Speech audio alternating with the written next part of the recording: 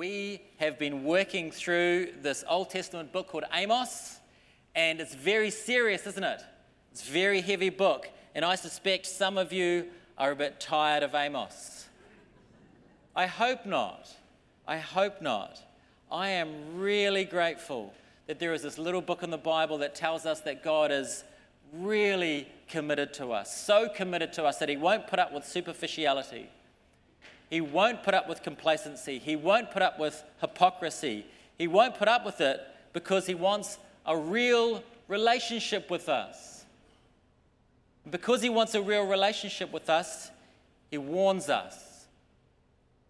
Now, let's get straight into chapter 7 and the beginning of chapter 8. You heard it read, and you can see something a little bit different is going on this week. Up until now, it's mostly been Amos delivering these kind of short sermons. But here, half the passage is Amos receiving visions from God, very serious visions about judgment. And the other half is this little story about a temple priest telling Amos to go home.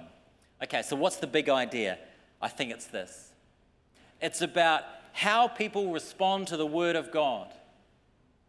About how people respond to the words of God, particularly these hard words of God. You have these two main human characters, Amos and Amaziah, who respond very differently to God's word. Let's have a think about these two main characters just for a moment. We have Amos. We don't know tons about him, but from verse 14, we know that he didn't come from this family line of pastors.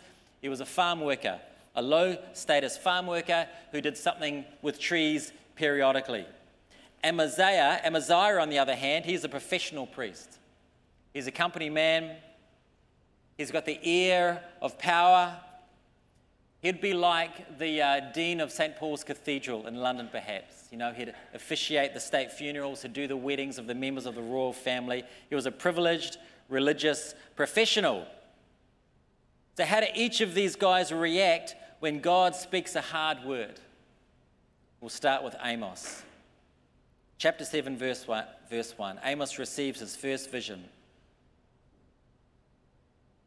And we learned from last week that Israel had become prideful and complacent and become uncaring. The great goal for their life was comfort. So God gives Amos a vision of judgment, and you can see it behind me there. The judgment takes the form of a locust invasion, destroying harvests, which in an agrarian calendar would have been devastating. Now, up until this point in our sermon series, you could have got the wrong end of the stick when it comes to Amos. Perhaps you see him as just this fearless proclaimer. He just kind of rolls into town, just starts shouting, judgment, judgment, judgment, judgment, judgment, judgment, and then skips out of there, not really engaging with what God says, just delivers it and just sort of moves on. But that's not him, is it? How does Amos respond to this vision he gets from God? How does he respond? He responds with prayer. Oh Lord, please forgive. How can Jacob stand? He's so small. Jacob is another name for Israel. Please forgive, Amos says. And there's such tenderness in this prayer as well, isn't there? Lord, they're so small, they won't be able to handle what you're bringing. Verse 3, after Amos prays, it says, the Lord relented. The Lord pressed pause. He didn't bring this plan to pass. God said, this locust thing, it won't happen. We see this again in verse 4. Verse 4, Amos receives another vision, a judgment of fire, a fire that sweeps through the land, a fire so intense, so powerful, it vaporizes the water that it's around. And how does Amos react? How does he respond to this vision of judgment? Again, with prayer. Oh Lord, please cease. Do you notice? He doesn't even ask the Lord to forgive them, because these people, they're not going to repent anytime soon. Amos simply begs God, no, please don't do this. And again, I hope you see Amos is not some one-dimensional hellfire preacher. He's also a compassionate intercessor. He prays for the people He is warning. Some in our world delight in bringing people down.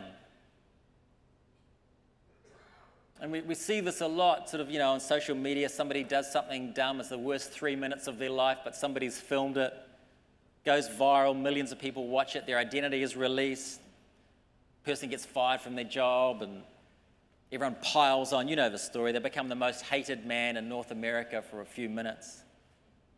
People love it. They love it. Even in Christian circles, we can do this sometimes. There's been a lot of celebrity pastor failures in the last few years.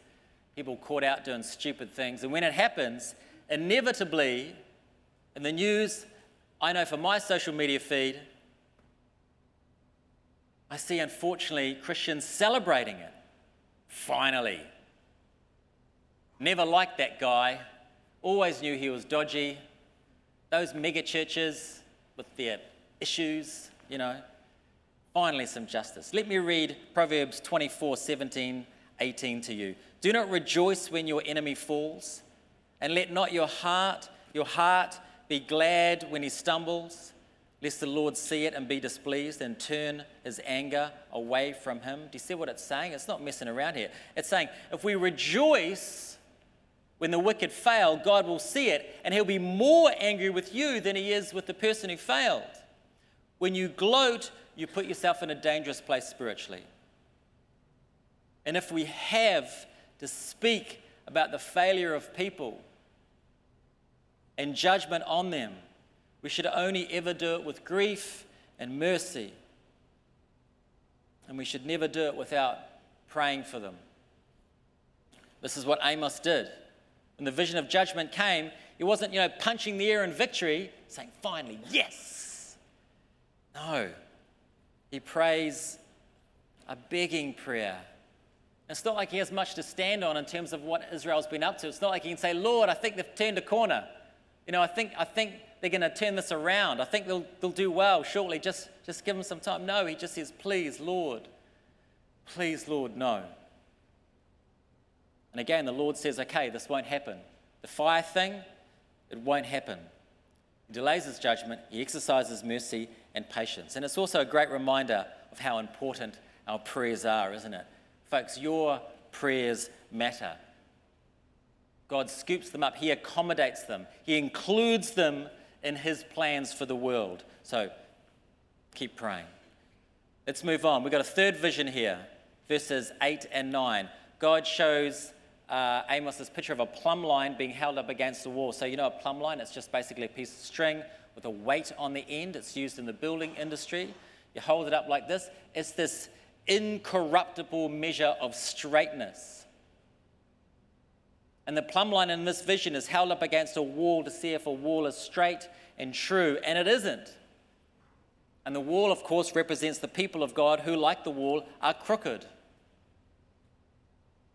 And up until this point, God has been patient and merciful. And through the ministry of Amos, he's been appealing to people again and again and again. But this time, God says, the mercy is ended, and now is the time for justice. Now is the time for judgment. And in the face of this word from God, Amos in humility accepts it. As a reminder of where we are in this sermon, we're talking about how Amos responds to these hard words from God. And now we move to verse 10, the second half of chapter 7. We're jumping into this interesting little story.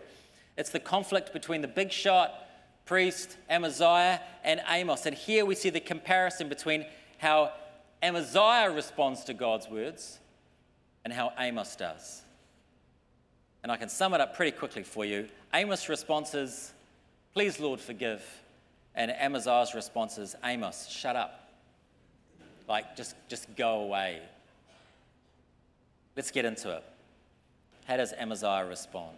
Well, as we said before, Amaziah is an establishment man, is a leading religious figure like much of the Western world. This idea of God's judgment on the world, it's just offensive.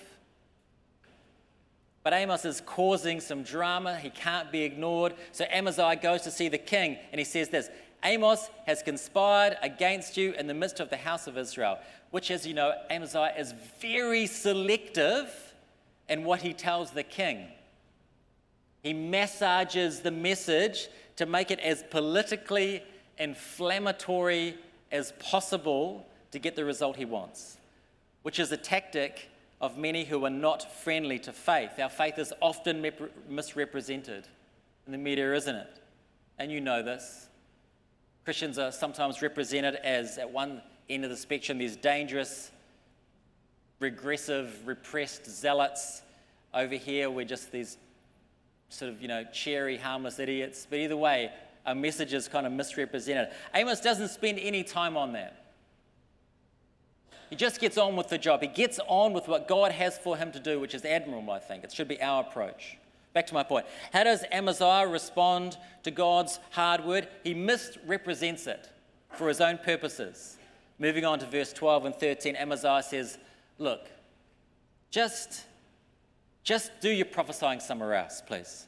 Go back to your homeland. You can eat well there. The people in Judah will love you. Just go there and do your thing there. And then at the end you see in verse 12, but never again prophesy in Bethel, for it is the king's sanctuary. It is a temple of the kingdom. You don't really belong here, Amos. This is the king's place. It's a sort of, how dare you come here? How dare you? It's that kind of attitude. So Amaziah's response, in summary, is, there's no humble engagement in what Amos has to say. In fact, do you notice Amaziah doesn't even bring up the Lord? God doesn't come into it. It's just misrepresentation, it's rejection, it's condescension. Perhaps you've been public in your faith and this is the kind of response you've got. So how does Amos, now shifting gears slightly, how does Amos react to Amaziah's response?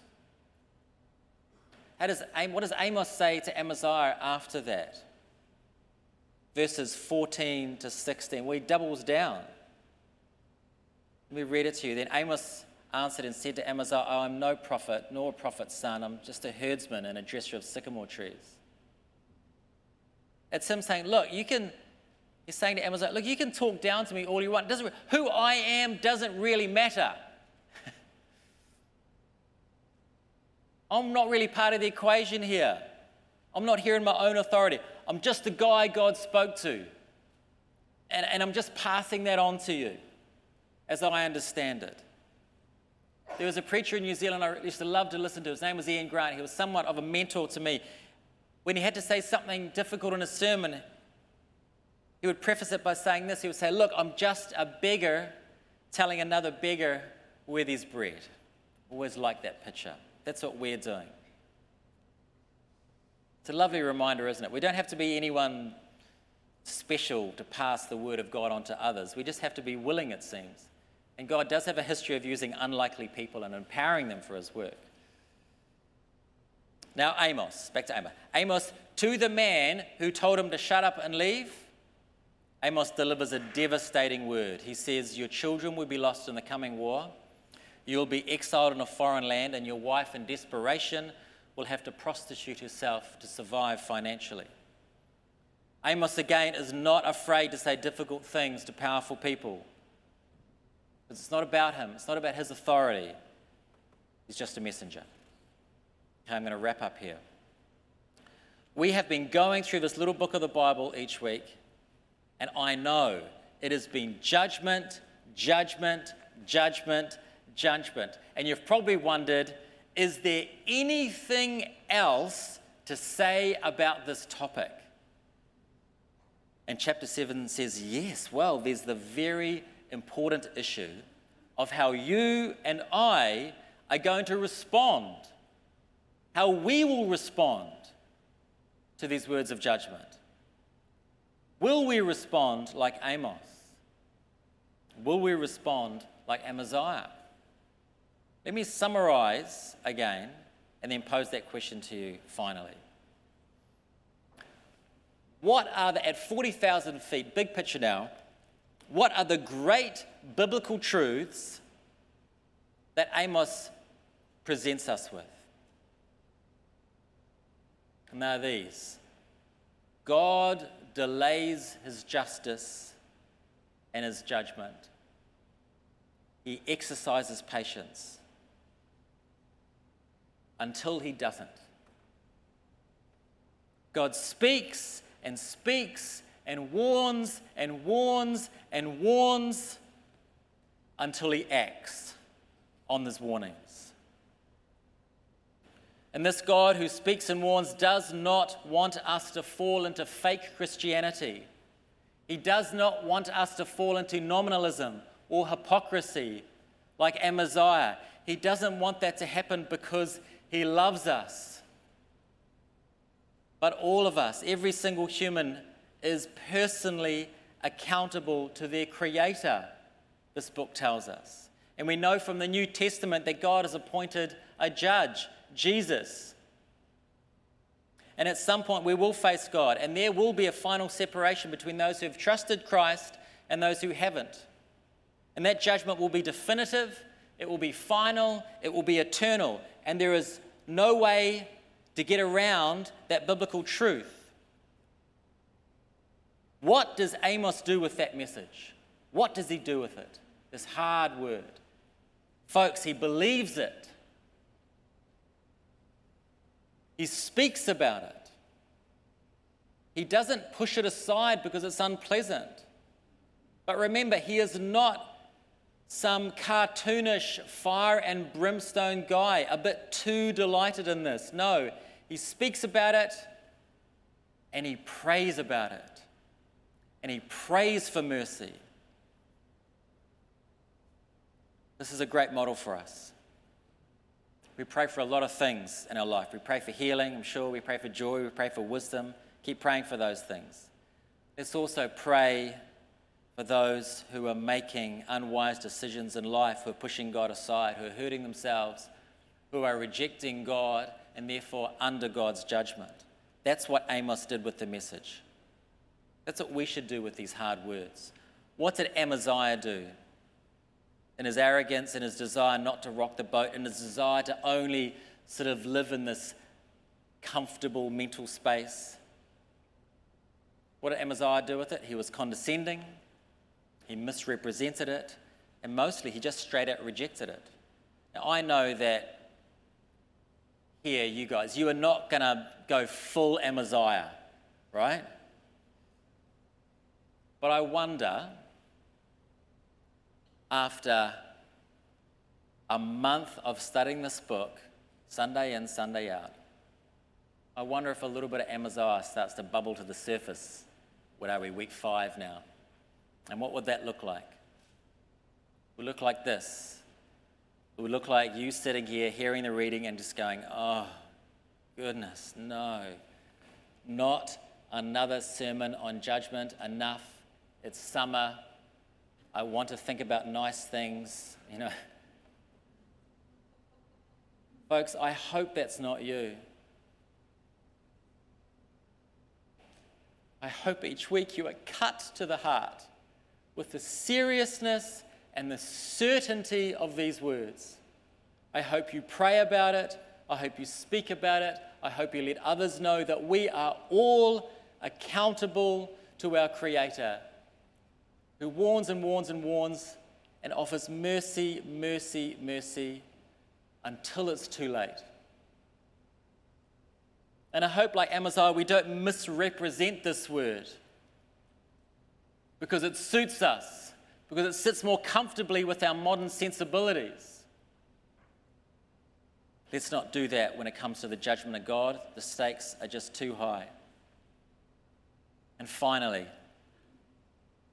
I hope the salvation you enjoy now because of Christ is all the more precious to you and all the more sweeter as a result of hearing about God's justice. Now, I want to give you a chance to think on that. And so we're going to have a short musical reflection. It's quite a mournful piece, and I think that's appropriate. So during this time, this is not a performance, during this time, would you bring your hearts to the Lord and ask him to speak to you? Amen.